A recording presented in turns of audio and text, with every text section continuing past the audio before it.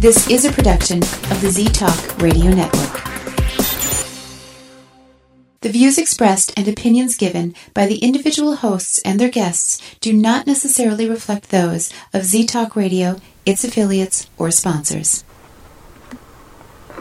Wow.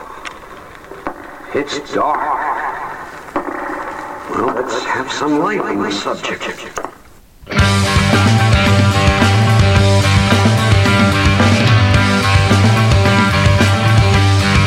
Put on your critical thinking caps and please refrain from hugging. It's time for Dimland Radio with your host, Jim Dr. Dim Fitzsimmons.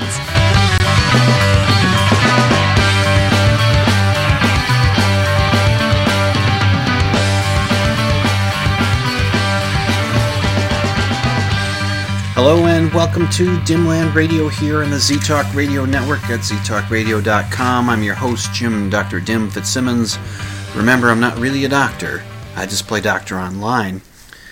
I wanted to do a little follow-up on the jury duty talk that I gave last week, which I did get some feedback on that show saying that it was enjoyed by at least one person. It's one. Yeah, I heard from somebody said that they loved the jury duty show, so that was cool. Anyway, I wanted to follow up because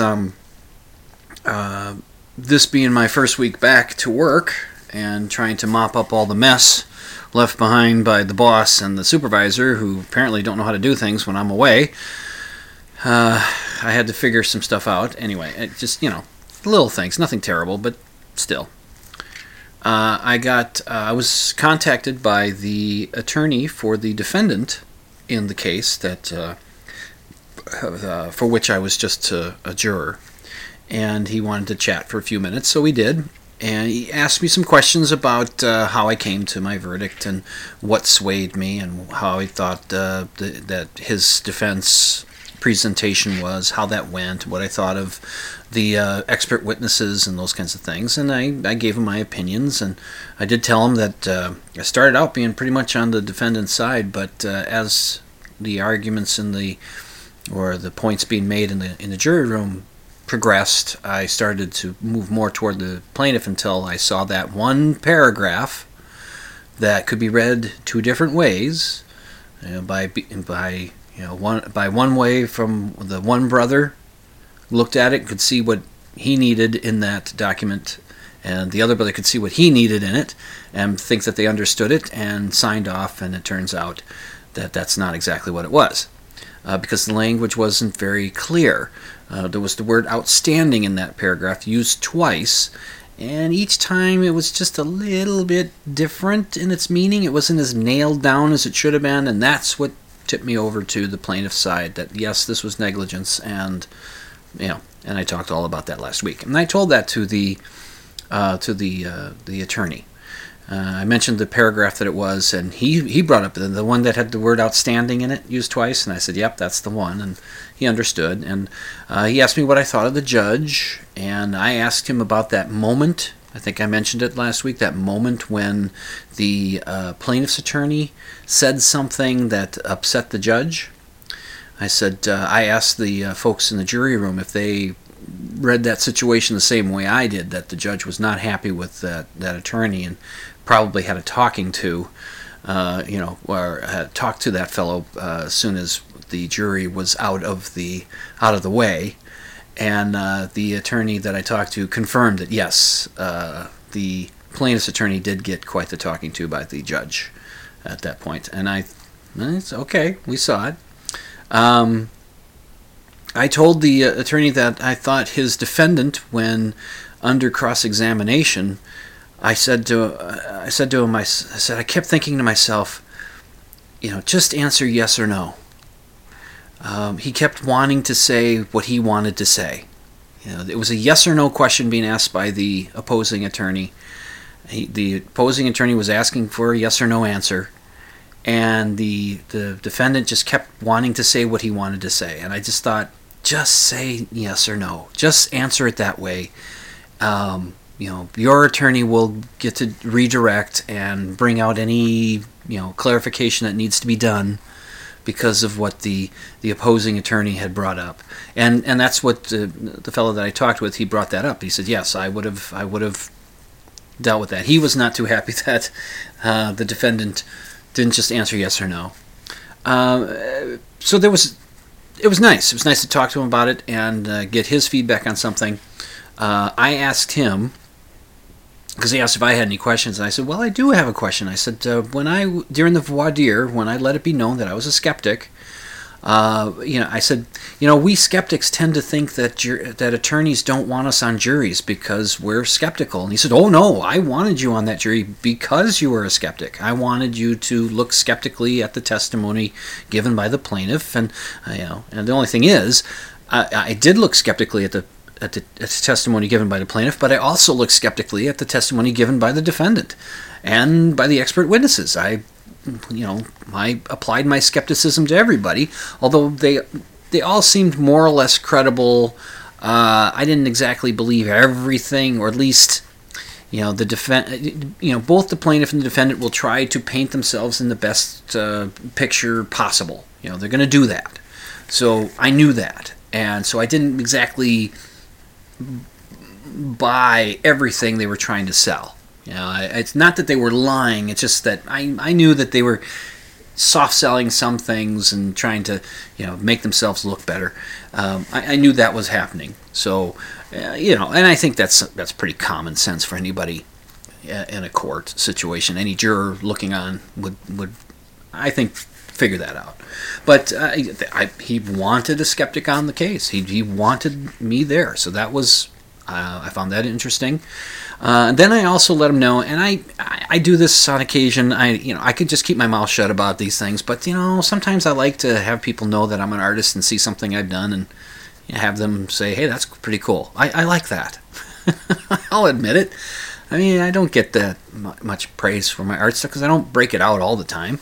But I have been putting more stuff up on Facebook. In fact, today I just put up the drawing I did for the month of March. Where I'm doing a do-it-yourself calendar here at home. We didn't get one for this year, so it hit me. I said, well, why don't I can go online and print out the grid portion of each month's calendar, and I can just draw something. And so that's what I was doing. So this month I drew a pair of hands resting on the handle of a cane, and the hands are older looking hands, but the hands are mine. I had Amy take a picture of my hands, and I just aged them up a bit for the drawing. And anyway, so that's I've been doing that. I've shared that on Facebook for people to take a look. But I did mention to the attorney, I says, I don't know why I didn't bring this up in voir dire when the judge asked what hobbies I have. I'm an artist. And I actually did some drawings of the people involved in the case. And I assured him that I did not do the drawings while the testimony and all this stuff was taking place, while I was sitting in the jury box. I said, nope, I would look at a face and I'd try to get it as memorized as possible. And then when we had a break, I'd do a little bit of the drawing, and then I'd get back in there and I'd look at the face and I'd think, okay, what did I get wrong? What can I improve? And then when I got back out, so I did these drawings a little at a time. I showed them to my fellow jurors, and the attorney said, "Oh, would you be able to, send copies of those to me? I'd love to see them." So I said, "Sure." So I scanned them in, sent them over to him. And he responded, he sent an email response that said this, quote, "Outstanding job. Outstanding." And the outstandings were written in all caps. And I sent back a note saying thanks.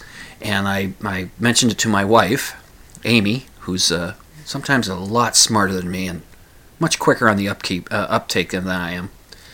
And she said, what did he mean by outstanding?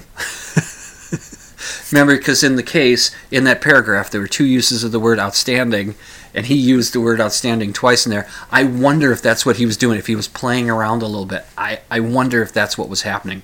I don't know, but I thought that was awfully funny that Amy noticed that, and I didn't.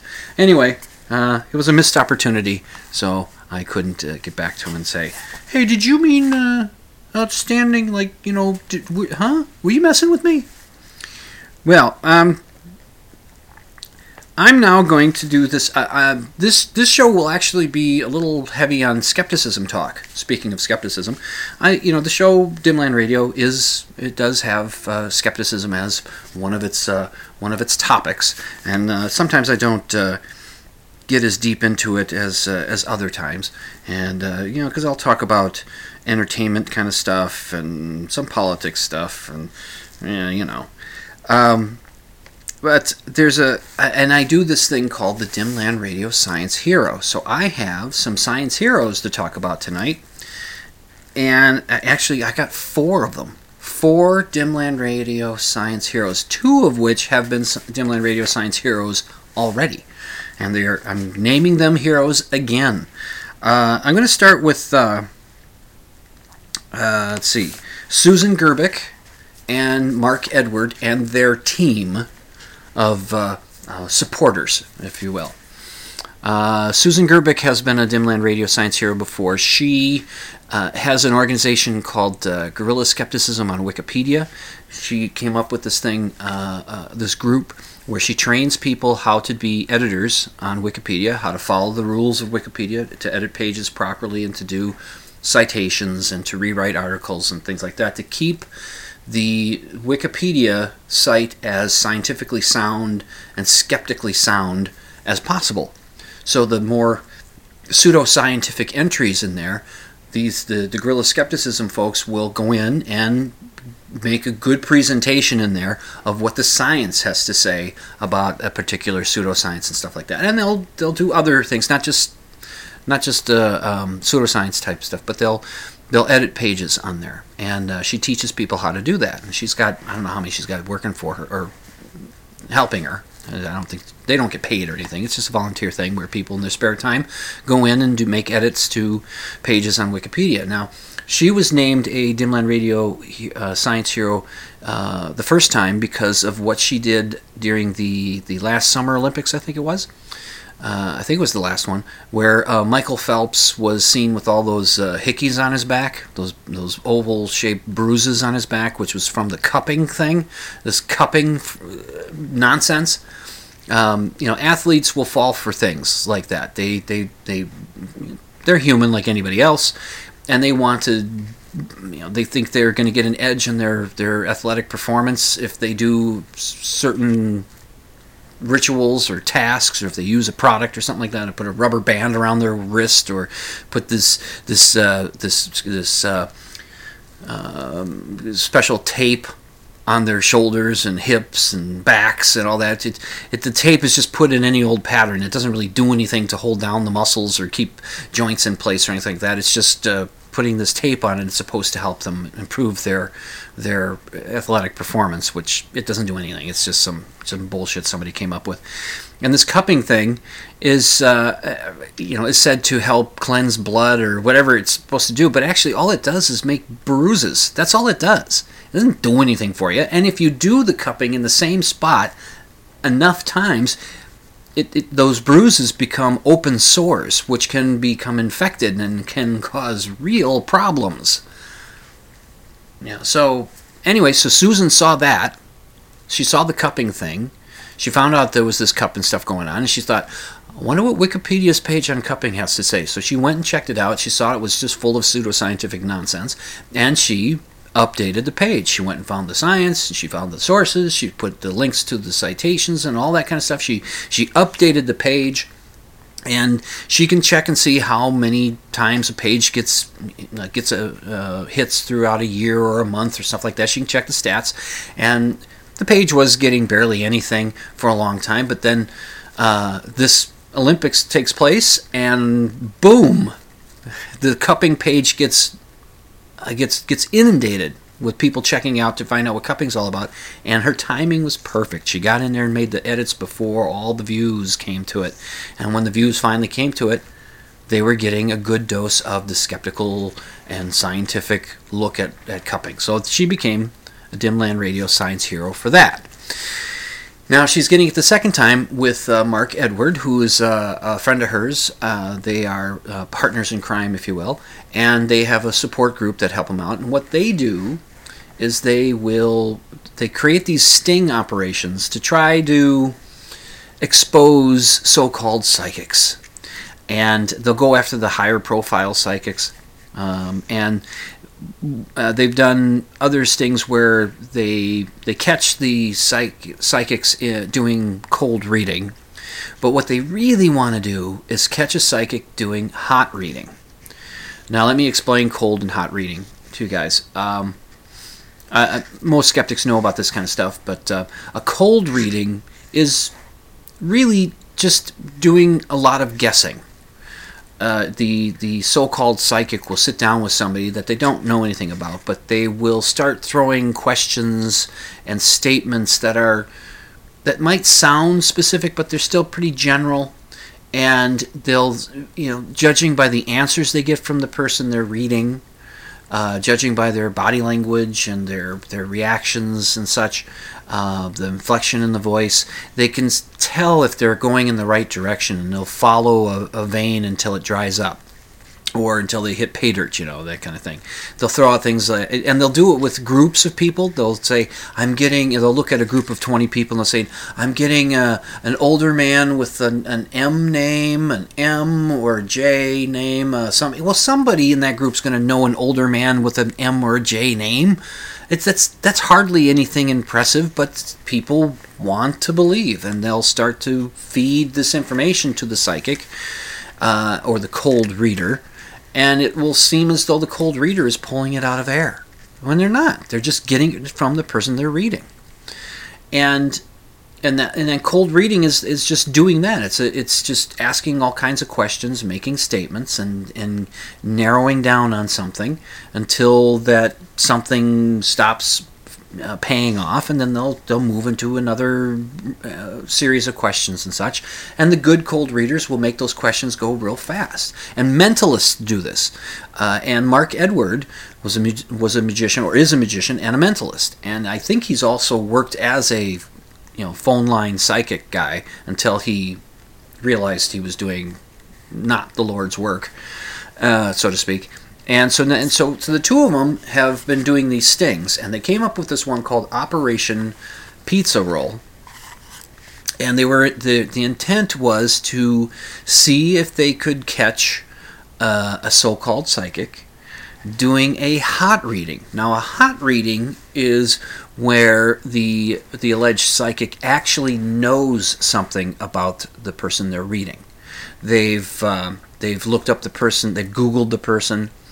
They've looked up their social media, their Twitter, their Facebook, and such, and they've looked for information through there. Or, if not themselves specifically, somebody that works for them has done that kind of work. Or sometimes it'll be, as the people are gathering for a group reading thing, that they'll have somebody that's working for the psychic in the crowd listening in on what people are, who they're hoping to contact, and what information they're hoping to get. So they get that information there. Or they might even hand out cards and have little questionnaire cards that people will fill out with names of people they're trying to meet, trying to contact, and that kind of stuff. They'll find that information, and they get specific information about people, and that is called hot reading.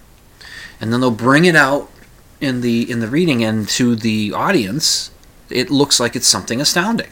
And to the person being read, they want to believe it may seem astounding to them as well, even though they just filled out a card. And they don't even think about that.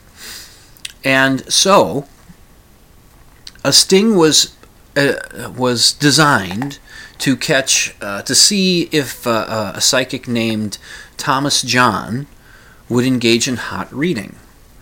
And I'll tell you whether or not they caught him engaged in hot reading when I come back from this break. You're listening to Dimland Radio on the ZTalk Radio Network at ztalkradio.com. I'm your host, Jim Dr. Dim Fitzsimmons. I'll be back with more about Operation Pizza Roll.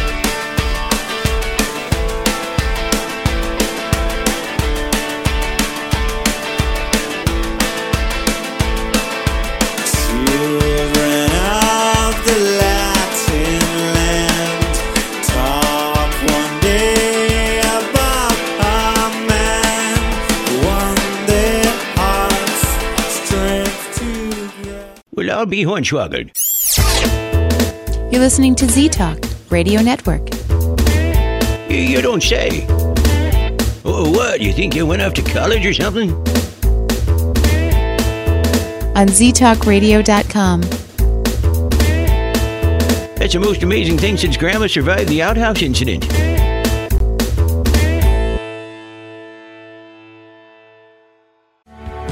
You're listening to Z-Talk Radio's Redheaded Stepchild. It's Dr. Dim on Dimland Radio on the Z-Talk Radio Network.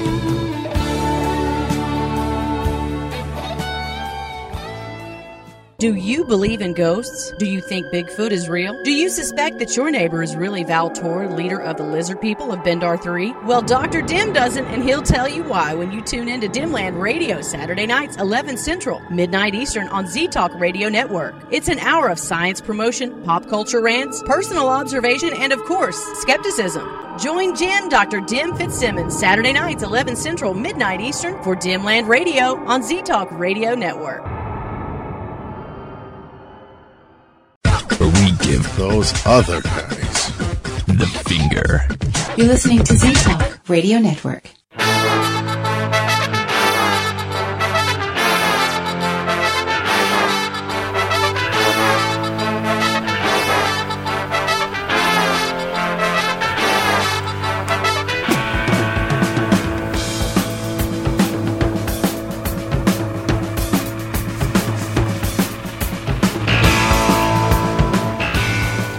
And welcome back to Dimland Radio on the Z-Talk Radio Network at ztalkradio.com. I'm your host, Jim Dr. Dim Fitzsimmons. I was talking about Operation Pizza Roll and some more Dimland Radio science heroes. And Susan Gerbic is now a multiple science hero for the show. And Mark Edward is getting his first, I think he is, getting his first Dimland Radio science hero status. For the work that they did together with their team to put on a sting of a psychic named Thomas John. Now, Thomas John is getting to be known. He's got some cable show where his gimmick is he's the seatbelt psychic. He drives people around and he gives them readings. That's okay. This is what they. What Susan and Mark and their team did. They decided to really try and see if they could get somebody doing a hot reading. And the way they did it was Susan and Mark's team set up fake Facebook pages for two characters to be played by Susan and Mark. They were to play a married couple. They're not married, but they were to play a married couple. And they gave them names, and they set up Facebook pages for the two of them, in which somebody would pretend to be to be them, and would post to the page, and then other people in the group would have comments and post stuff on their pages and ask them questions and stuff, just talk about things that they're interested in, and they would bring up in there somewhere along the line that Susan and her husband, I can't remember what the names they went by, like Susanna I think was the name of her character. I can't remember what Mark's character's name was, but Susanna and her husband were going to go see this Thomas John, and they were hoping to get in contact with Susanna's brother, who was her twin brother, who had died of pancreatic cancer a couple of years ago. And Mark's character was hoping to get in contact with his father, who died at a young age from heart disease, and that his character was worried that he's getting about the age that his father was when the heart disease became a problem, and he's hoping that it's not going to be a problem for him. Okay, now the things I just told you there, that is all that Susan and Mark knew about their characters. They knew they were married. They knew Susan was a part of a pair of twins, and that her twin brother had died of pancreatic cancer, and that Mark knew that his father was a tough. They didn't have a great relationship, but he died young of heart disease. Those are the things that they knew about the characters. They knew nothing else about it. I think they were locked out of even checking on the Facebook page to see what was going on. So they had no idea, and the reason why they did that was to blind them to that information, yes, but also because a lot of times psychics will fall back on the idea that, Well, they had their fake story in their mind, and that's what I was reading. So Susan and Mark had no idea what the stories were that were showing up on their Facebook page. They didn't know that somebody had come up with the idea that one of them had a dog named Buddy, and there's other things. There was stuff about one of them quitting smoking, and it's just stuff like that. Now, I will link to a video about this and an article that was in the skeptical page of the Committee for Skeptical Inquiry, CSI, I think that's what it is. I'll link to those on the show notes page. You can go to dimland.com and click on the blog option, and you'll find the show notes, and you'll be able to check out this stuff. And so they went in to this event. It cost them $160 each to get the VIP tickets. That meant that they would be closer to the front of the stage, and chances were pretty good that he would do a reading of them. And they, not knowing all the story that was about them, they had to play along with whatever he said. They just had to play along, and they had to act like, Susan was acting all emotional, like she was crying, and Mark was being the loving husband, trying to comfort her, and all that kind of stuff. And they had a transcript of the event. People that were there were encouraged to videotape it and to share the videotapes. That's the guy can get a reputation. And Mark had told how it was clear that some of the people that were in that audience in the VIP section were plants, people that were working with the psychic. He said it was clear to him that at least one of them was. And so they went through the whole thing, and the psychic went to them and started reading them. He did this thing like somebody has a twin brother who died, and or something like that, and that Susan raised her hands. I think that's me, and so he just started, and they went along with it. They played along, and he was pulling out stuff that he could have gotten from the Facebook page, all this stuff, and they didn't know it. They had to go back later and look with their team to say, okay, where did he get it? And so they're pretty sure that they caught him doing what's called a hot reading. And they did a write-up of this, and they were also featured in the New York Times magazine doing this little sting here, which is kind of a big deal. And so kudos to those two and their team for catching this guy. Now, Thomas John just said, I don't check Facebook, I don't do that. Well, maybe he doesn't do that, but maybe his people do, and they pass that information along to him. I don't know. It's just, maybe he was lucky in hitting on all those things that just happened to be available on the Facebook pages, but having not ever looked at them, maybe he just was able to do it. Maybe he really is psychic, but who's he reading? He's not reading them because they didn't know the backstory. So good for them. They are Dimland Radio Science heroes. I have another Dimland Radio Science hero. This fellow has been one before. In fact, he's practically a perennial. That's John Oliver. He's the host of HBO's Last Week Tonight. I don't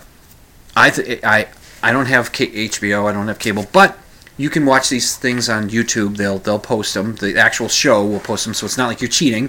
They actually post the stuff because they want the stuff to get out there, to go viral, to people to check it out and see it. And he just did a recent, about a 20-minute or so, expose on psychics, on TV psychics and all that. And he looks at some of the usual suspects: John Edward, James Van Praagh. This kid, who is he? The Hollywood psychic or whatever. I can't. What is his name? I don't remember his name.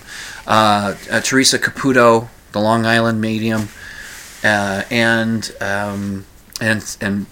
the late but not great Sylvia Browne. He digs into all of them, and he explains to his audience, and he has a big audience, and again, because it's on YouTube, they want it to go viral. They want people to check it out. That gets him even bigger reach. He explains cold reading and hot reading, and he gives examples of it, and he just takes them apart, and he does such a wonderful job at it, of taking apart this kind of stuff that's going on. I suppose we can't know for sure that these people are faking it, but it certainly looks like cold reading. I mean, it is possible that someone believes themselves to be psychic, that they really do believe it. They really do believe that they're somehow connecting to the spirit world or whatever they say. I know a couple people. I know one for sure that that is affiliated with this station that believes himself to be psychic, and I know a couple other people that have that same thing. They think they're either intuitive or whatever. I have a friend who used to read tarot cards, probably still does, and they think they have this. I believe they believe it. I just don't think that's what's happening. I think what they're doing, whether they realize it or not, is cold reading. That's what they're doing. I've heard about a woman who was raised by her mother and her grandmother, who both believed themselves to be psychics. Raised this woman from a child on up to believe that she was psychic as well, and they taught her the techniques of psychic readings. And the woman grew up, and when she learned about cold reading, she was actually honest with herself and looked at it and said, "Well, wait a minute, that's what I'm doing." And when she just thought she believed she was getting messages from somewhere else, but she just looked at it honestly and stepped back and said, "Oh, wait a minute, that's what I'm doing." And so she stopped being a psychic. I wish I could remember her name. I just remember reading about it many years ago, that she was a reformed psychic and all that. But John Oliver did have a woman post on YouTube, and I got to thank my friend Craig for this. He was the one that spotted the video with a psychic. He's part of the Minnesota Skeptics. He's one of the elders of the Minnesota Skeptics, and he posted to their page a response video to John Oliver's piece. And the woman who did it, I think her name is Nicole Guillaume, I think is her last name, Guillaume. But the way she said it in such a way that I couldn't really catch it. But her first name's Nicole, and I'll find that video and I'll link to it as well so you can watch it. And she gives a response to John Oliver's takedown. And she, to her credit, she says, "I like John Oliver. I like the stuff he does on his show. I like that." She says she likes that he speaks truth to power, that kind of thing, and not in so many words, but that he, that he's looking out for us. And she believes that he actually believes there's no such thing as psychics, and he's being honest about that. She thinks he's wrong. And she says, that they're either doing cold readings or hot readings. And she says, but he forgets a third option. A third option is that they actually are reading. They really are psychic. They really are connecting with the spirit world and that. And I thought, yeah, well, maybe. And I'm sure she really believes that that's what she's doing. When she's talking about, it's hard to explain. It's when you get these messages from spirit, and I'm sure she absolutely believes it. I really am. I'm sure she believes it. But the thing is, and I can't say about her specifically because I didn't see her do her thing. I didn't see that. But the people that I've seen that do the psychic stuff, and that I believe they believe it, what they do, if it's not cold reading, it sure as hell looks like it. It looks like it to me. I'm not an expert on things, and like I said, I can't say it about her exactly because I haven't seen her do her thing. She knows about cold reading. She explains it to the people who are viewing that. She talks about it, and she says, I want to weed out the fake psychics out there, the fake ones, because they make us real ones look bad. And she might be the one. She might be the one real one. We haven't had one be tested out as real. They just turn out to be doing cold reading. And like I said, it's completely possible that they do cold reading and don't even realize they're doing it. Even if they know what cold reading is. Even if they understand exactly what it is, when they're doing their thing, their cognitive dissonance, their rationalizations, their hand-waving explanations for things just blind themselves to the fact that that's what they're doing. They really feel like they're connecting to some great power somewhere out there, when actually they're just asking questions, throwing statements, and high probability guesses at a stranger, and the stranger is telling them whether they're right or wrong, and giving them even more information, and they think, wow, look what I'm doing. And they don't even realize they're doing the cold reading. That is entirely possible. It's possible that they really are psychic? I suppose, but what seems more likely? What seems, more true? And so she talks about something that John Oliver brought up, that psychics don't contact murder victims and have the murder victim tell them the name of the person who killed them. And she had some hand-waving explanation of why this doesn't happen. Sometimes, the messages don't quite come through that way. And sometimes you're getting more than one spirit contacting, and we just don't know. And we try. Okay, well, it's possible that you're not actually talking to anyone who's dead, and the people who are alive, and the dead person that you're not really talking to doesn't give you the name of the murderer because, well, you're not really talking to the dead person, you're talking to the living people, and the living people don't know the name of the murderer. So, I mean, again, what seems more likely? What seems to make more sense? And something that John Oliver says when he starts his talk about psychics is, if you believe in psychics, he says, he doesn't expect to talk them out of it. And he doesn't expect logic and reason to get them out of it. He says, you didn't start believing in psychics because of logic and reason. He said, words to that effect. You're not going to stop believing in them because of logic and reason.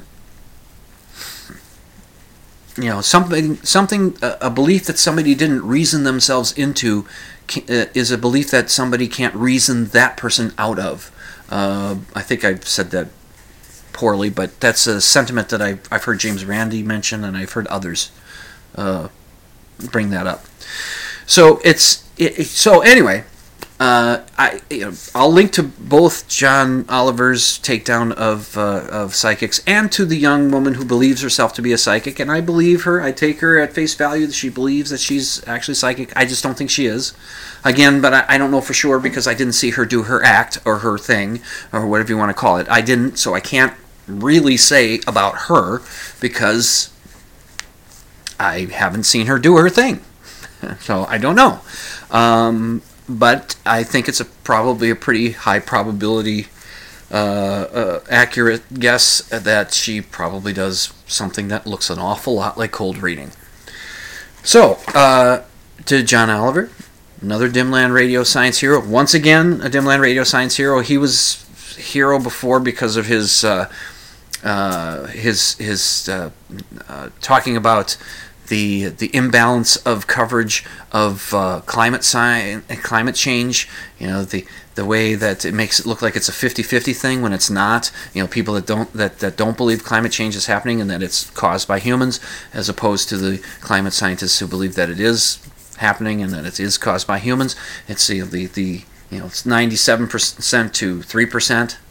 That's what the balance is more like. He did something like he did that, and he's done some anti-vax talk and such.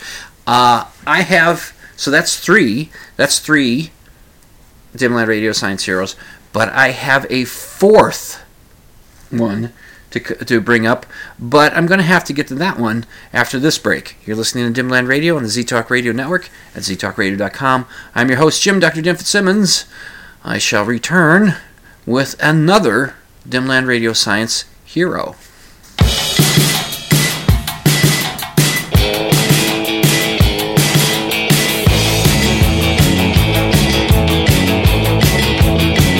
Well, listen everybody, let me tell you about the rock and roll. Oh, feel that rhythm and it's really gonna thrill your soul. If this station is not your cup of tea, then drink coffee! Coffee! Coffee! Coffee! Coffee! Coffee! Coffee! Drink coffee! 100% news. 100% information. 100% guaranteed. Thought you might say that.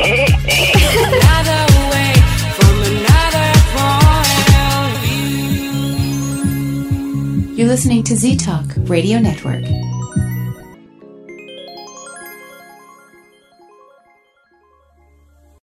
A few years ago, Steve Faircow's lungs were failing. I don't think I had more than a couple weeks to live. That's when Steve received a lung transplant made possible by an organ donor. Now Steve can do things he never imagined, like climbing 94 floors to the top of a skyscraper. I never knew that breathing could feel this good. It's an incredible gift. What could you make possible as an organ, eye, and tissue donor? Leave behind the gift of life. Go to organdonor.gov, U.S. Department of Health and Human Services, Health Resources and Services Administration. Hey y'all, this is Tangina. You're gonna give me whiplash looking up there too. I've cleaned many houses, and I don't know what it is that hovers over Dr. Dim's house, but it was strong enough to punch a hole into this world and take his wallet away from him.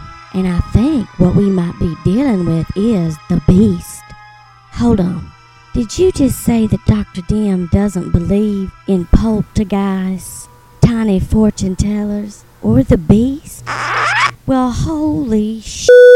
Why didn't somebody tell me? Anyway, Dr. Dim's a skeptic. He'll be right back on ZTalkRadio.com. I still think this house is clean. You're listening to Z-Talk Radio Network.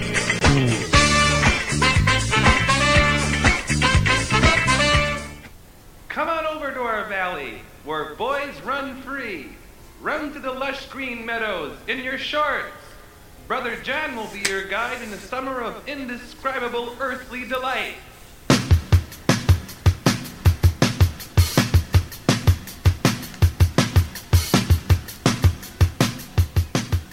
And welcome back to Dimland Radio here on the Z-Talk Radio Network at ztalkradio.com. Oh, still so much more show to cram into this last section. Let's see what I can do. Okay, another Dimland Radio science hero, Lewis Black. This is the first time for him. He's a comedian. He gets rather worked up. He's famous for doing angry rants. And he's a frequent contributor to The Daily Show and has been for years.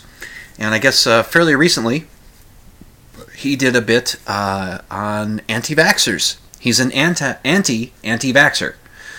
And it was prompted by the fact that recently there have been several measles outbreaks going on across the country. About 26 states have had measles outbreaks, and there's been 350 or something cases, which isn't a lot.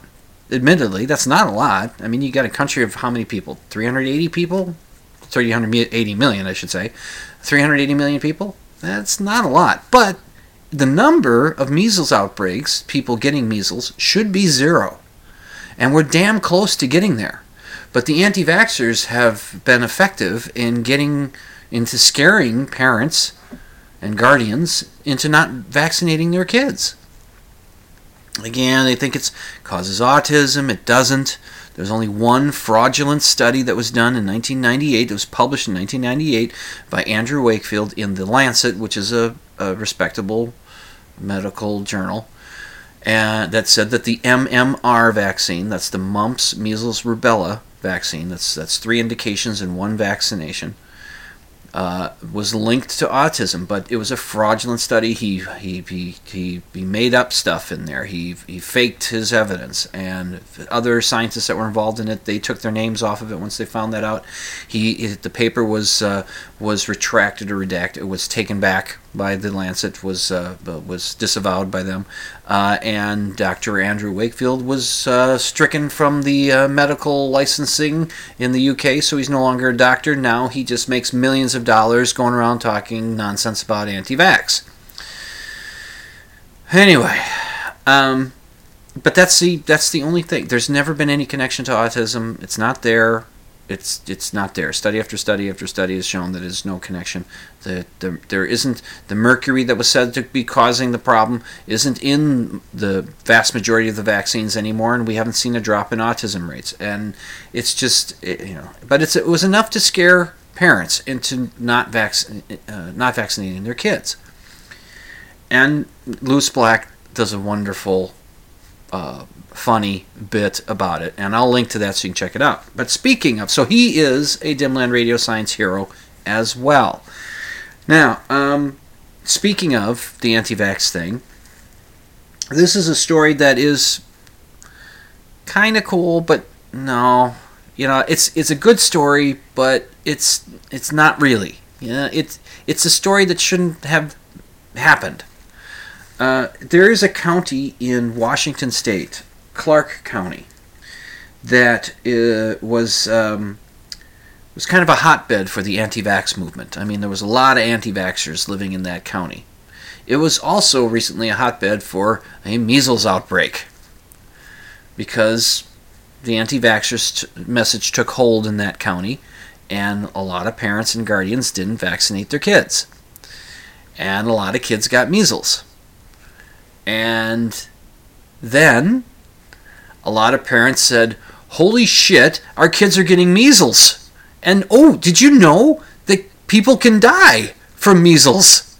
It's not just some minor thing. These kids can get really messed up. And they could actually die. I think I'd rather not have my kid be dead. So last year, 2018, Clark County, Washington saw a 500% increase in vaccinations. The vaccination rate went up 500%. Now, that's good, but it should have gone up 0% because they should have been getting everybody vaccinated, except for those people that can't. You know, there are people that are that have immune deficiencies, illnesses, or they're too young to be vaccinated, or for whatever reason they're allergic, or there's some, there are reasons why some people can't be vaccinated, and that's why we look to herd immunity or community immunity, where if the majority of people in a given area are vaccinated, that fact protects those that can't get vaccinated. I know I say this a lot on this show, but it's true. So if you get about a 95% vaccination rate, I think that's what it is, if you get it to that height, then the people who aren't able to get vaccinated, they're protected by the fact that their friends and their neighbors are vaccinated. And they're protected from the disease, so they won't pick it up and they won't spread it around. And measles is one of those really, really infectious diseases. The measles virus can hang around for a couple hours after the person with measles has left the building or left the room. If somebody walks into a room, they've got measles, and they cough and spit and crap all over the place, or whatever they do in the room, and then they leave. You can walk into that room up to 2 hours later and still be exposed to the virus. And it's very contagious as far as just as breathing in the air that somebody with measles has breathed out. So, yeah. So get vaccinated, for Christ's sake. Okay, and so it's something that needed to happen. They needed a measles outbreak for people around to say, holy crap, we should be vaccinating our kids. Why? It's the single greatest advancement in medical science, vaccination. Why are we eschewing this because Jenny McCarthy thinks her kid got autism from it? Why are we doing this? Anyway, so it's a good thing that people have gotten back to the vaccinations, but it shouldn't have been a story at all. It should never have been a problem. People should just, we get vaccinated. Yep, yes we do. Let's see, where am I at in the clock here? What have I got? What have I got to talk about? Okay, I got, I know. I have to get to the signature segment of the Dimland Radio Show, don't I?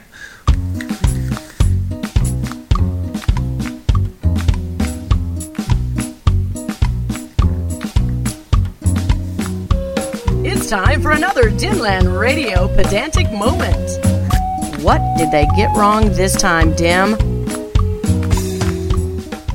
Well, it's not so much what they got wrong. It's not so much about the getting wrong. It's really who got it wrong. And who got it wrong? Me. I did. See, I want to be the kind of host, the kind of skeptic that realizes when he got something wrong, he admits he got something wrong. I got this wrong. What did I get wrong? Well, here it is. If you recall, a few weeks ago, there was a story that came out about some fella that was jogging, I think in California, in a fairly wild area, and he was attacked by a mountain lion. And he managed to fight off the mountain lion, and he actually killed it. I guess he stepped on its throat and choked it out, which is sad for the mountain lion, but the guy was protecting himself, and we can't really blame the mountain lion. It's just an animal doing what they do. right? And the guy was just trying to survive. And so that was a big story, and I can remember, local radio guys talking about, yeah, what a great story to, pick up the chicks, You say, yeah, I killed a mountain lion with my bare hands. Well, very early on in the story, they did say that the mountain lion that he killed was a juvenile, was not a fully grown mountain lion. A fully grown mountain lion probably would have presented an even greater challenge to this guy. Nevertheless, we still were thinking, we're pretty impressed. Well, today I started seeing on Facebook, I saw these headlines about the story, that the mountain lion that the guy killed was a kitten, right? And I looked at that and I thought, well, I was seeing a lot of people being really dismissive about it now. Oh, sure, the guy kills a kitten. Well, more on that in a moment. But I looked at that and I thought, and I even posted it on Facebook, I said, since when did the babies of the big cats start being called kittens? Aren't they cubs? Lion cubs? Tiger cubs? Leopard cubs? Aren't they cubs? Since when have they been called kittens? So I was thinking this was some subtle way of putting it into headlines and articles, calling this mountain lion that he killed a kitten, to make it look like, the fluffy little kitten that you have at home, a little fuzzball that couldn't hurt a fly, that kind of thing. I was thinking that, and that was some of the reaction that people were having on Facebook. They were reacting that way, like, oh, well, big deal. This guy killed a kitten. Big deal. Well, here's the pedantic moment. See, I started to call it out, saying, why are they calling them kittens? Aren't they called cubs? But then I thought, well, let's look it up. Let's find out what they're called. And I found out that yes, big cats, lions, tigers, their offspring are called cubs. Smaller wild cats, like bobcats and lynx and others, their offspring are called both. They're called kittens or cubs. Biologists will call them either name. I couldn't tell which was preferred or not. It seemed like part of my research was showing that kittens was preferred, but then part of it was showing that cubs was used. But either way, it was fine. But then I thought, but a mountain lion, that's one of the big cats. So I kept searching for sources, kept looking for things, and I found another one that actually pointed out that among the smaller wild cats was cougars / mountain lions. It's the same thing. And I thought, oh, okay, so it's okay. So it's actually correct to refer to a mountain lion baby as a kitten. It's also correct to call it a cub, but it works. And so I was wrong. I was all ready to be, well, actually, and turned it right around on me. Well, actually, Jim, either is good. Either works.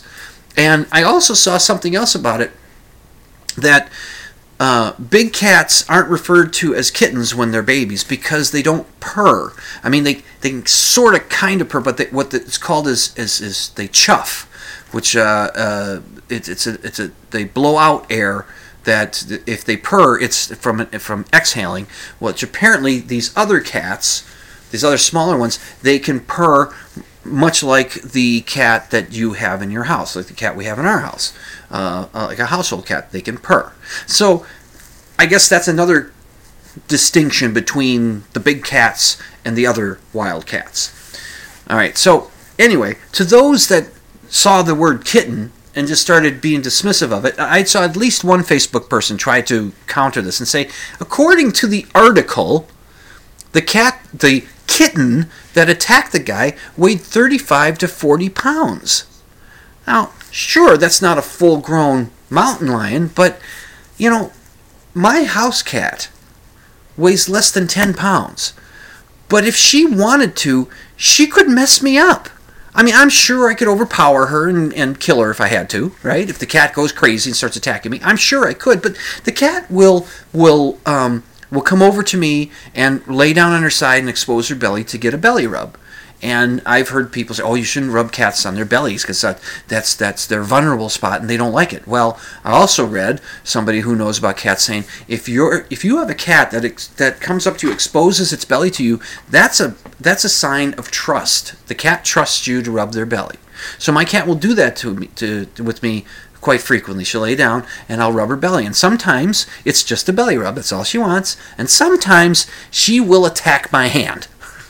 She'll grab it with her front paws and kind of scratch at it with her front paws, and then scratch at it with her back paws, and then she'll bite me. But she doesn't really bite. She just kind of nips, and she doesn't really get a scratch in. She just kind of does. And then I read about that too. Is what they're doing is they are practicing their defense. A lot of times, when they're defending themselves, they'll get down on their backs and they'll scratch and do that stuff like that. And so what she's doing is she's just kind of practicing.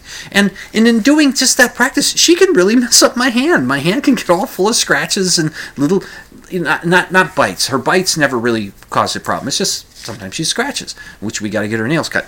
Anyway, so that's a cat that weighs less than 10 pounds. Can you imagine a cat that weighs 35 or 40 pounds attacking you? And with fangs and claws that this cat surely had? Can you imagine that? And he goes, well, of course the guy had to fight back and he killed it. And the article that I will post, it says the wildlife official said the guy did exactly what he had to do. He did the right thing. He was trying to protect himself. And something sort of good comes out of this. Yeah, poor little cat gets killed, but the wildlife officials, they did a necropsy of it. That's what you call an autopsy of a dead animal, a necropsy. They said that it's likely that the cat was the kitten was an orphan, that the mother had been killed or disappeared somehow, and they also found 2 siblings, what they believe to be siblings of the dead kitten, dead mountain lion kitten or cub.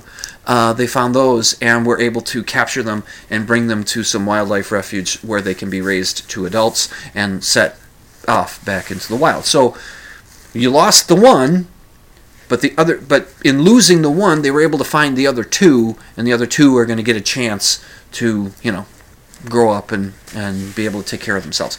So, not so great there. But the guy survived. The one mountain lion cub kitten died, but the other 2 get a chance. So that's a little balance there. But still, let's not get all worked up about the guy killing a kitten when it was a mountain lion kitten. All right. Boy. 3 cool things.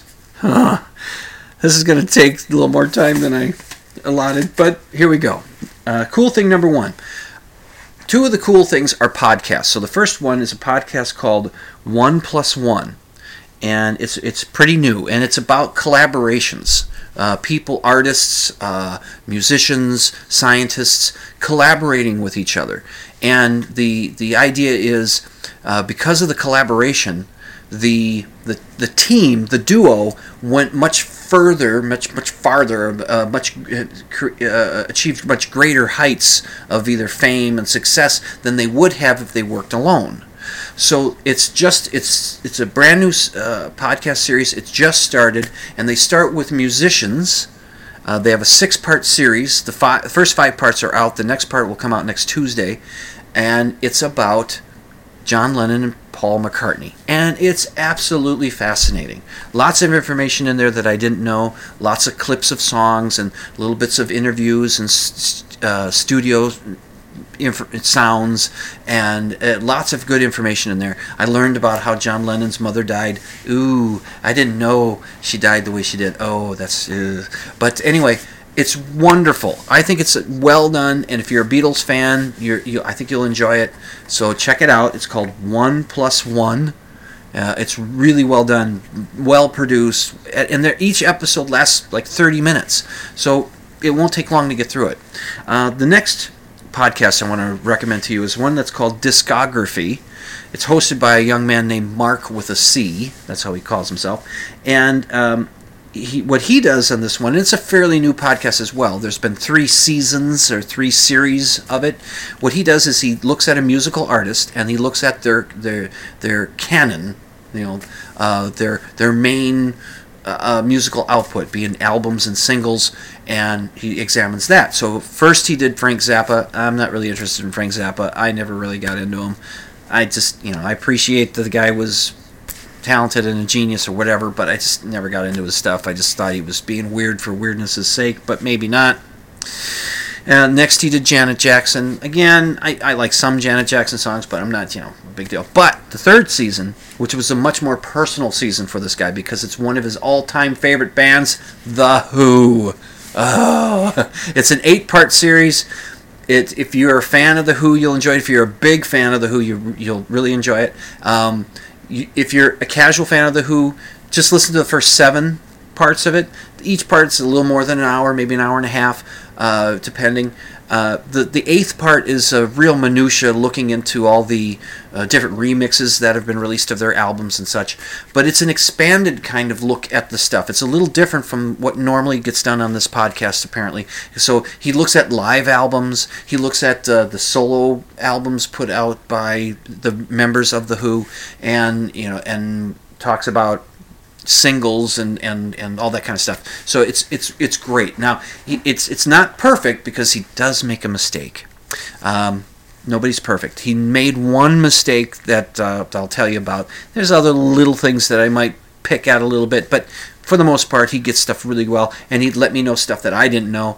But the mistake he made was, in the 1970s, Pete Townshend played a solo performance on acoustic guitar for the Secret Policeman's Ball, which was some charity that was put on in the UK, and they would feature musical artists and comedians.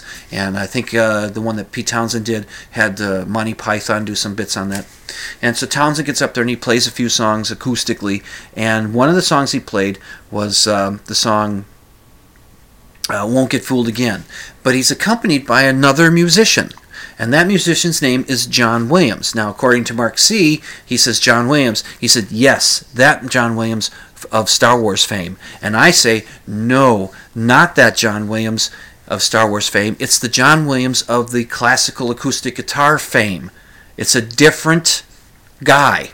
It's not the same guy. But mistakes happen. I did send a message through Facebook to the guy saying, it's not the same guy, and I sent the link to the guy who it is. It's not the same guy. It's not John Williams from Star Wars. It's a different John Williams. And the video, there's a video clip of Pete playing the song with John Williams playing along with him. You can barely hear his guitar. You can hear Pete's, and that's because I don't think it was mic'd up properly. But anyway, but that's cool. Discography is cool. Check it out, especially if you're a Who fan, and check out the Who stuff. If you're a Zappa fan, check out that too, I suppose. Or if you're a Janet Jackson fan, why not? Now, the number 3 cool thing, before I get out of here, my dad showed me a premium section from the St. Paul Pioneer Press newspaper. He still gets the paper. And it's a section of photographs, and it's called Snapshots from the 20th Century. And it's a series of photographs that have appeared in the St. Paul Pioneer Press newspaper over the 20th century. And they have one from June of 1942, and it shows a bunch of second graders running out of school on the last day of school, and they're excited to start summer, school's over, and they're all happy and giddy, and they're running. And Dad shows me that picture, and I said, yeah, that's, you see the picture, you see the kids in there? And I said, yeah, Dad. I'm thinking, okay, tell me what's the significance of this. And he points to a little boy in the middle of the picture. He's like middle from side to side, middle from back to front of this group of kids, and he's in there and he's wearing overalls, and he's framed by the door of the school. He points to that little boy and he says, "That is your Uncle Ralph," which is my dad's older brother. And I thought, well, that's cool. So now I'm looking. I can share the picture online. I have to give permission. I have to say that I got permission from the Pioneer Press because I checked into it. And I'm going to see if I can get copies of it. But that is pretty darn cool. I hope you've had at least 3 cool things happen for you this past week. Good night, Herr Doctor. Good night, Frau Blucher. And not a moment too soon. I've come to the end of another show. There's a couple of things I've been meaning to talk about for like the last 3 weeks, and I still haven't got to them. But what the hell? You've been listening to Dimland Radio on the Z-Talk Radio Network at ztalkradio.com. I'm your host, Jim, Dr. Dim Fitzsimmons.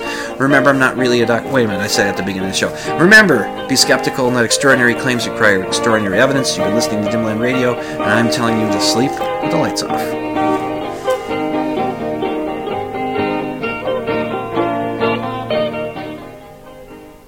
You can check out my show notes at dimland.com. Just click on the blog option, and you can email your questions and comments to drdim at dimland.com. That's DRDIM at dimland.com.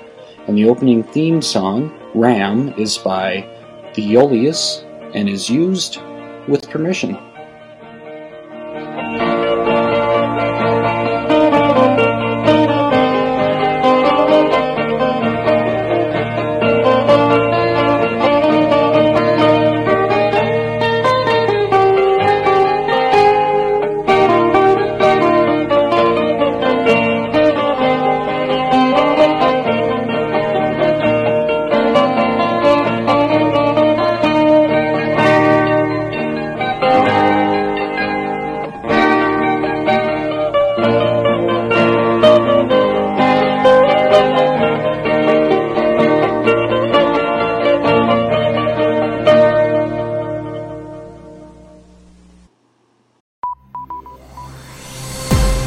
This has been a production of the Z-Talk Radio Network.